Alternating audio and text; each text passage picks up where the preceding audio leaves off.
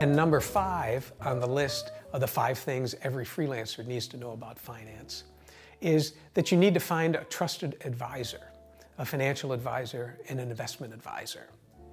You need to find someone who understands how your business works, that understands, especially if you're a freelancer, of how you make your living, that you're not getting a regular paycheck, and you have a difficult time predicting what your income is going to be in any given year.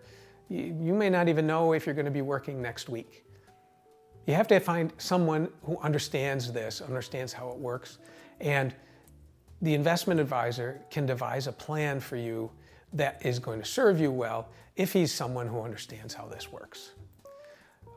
You also have to find someone who, from a personality standpoint, meshes with you so that you're comfortable asking difficult questions. It's easy, I think, to walk into a financial office and feel intimidated because a lot of us don't really understand how things work, and we maybe feel we're underprepared and that kind of thing.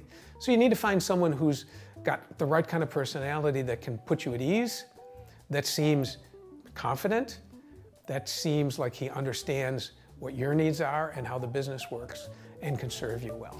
If you'd like to know the other 5 tips, please visit our website, plektrumadvisors.com, to download your 5 things every freelancer needs to know about finance guide. Thanks.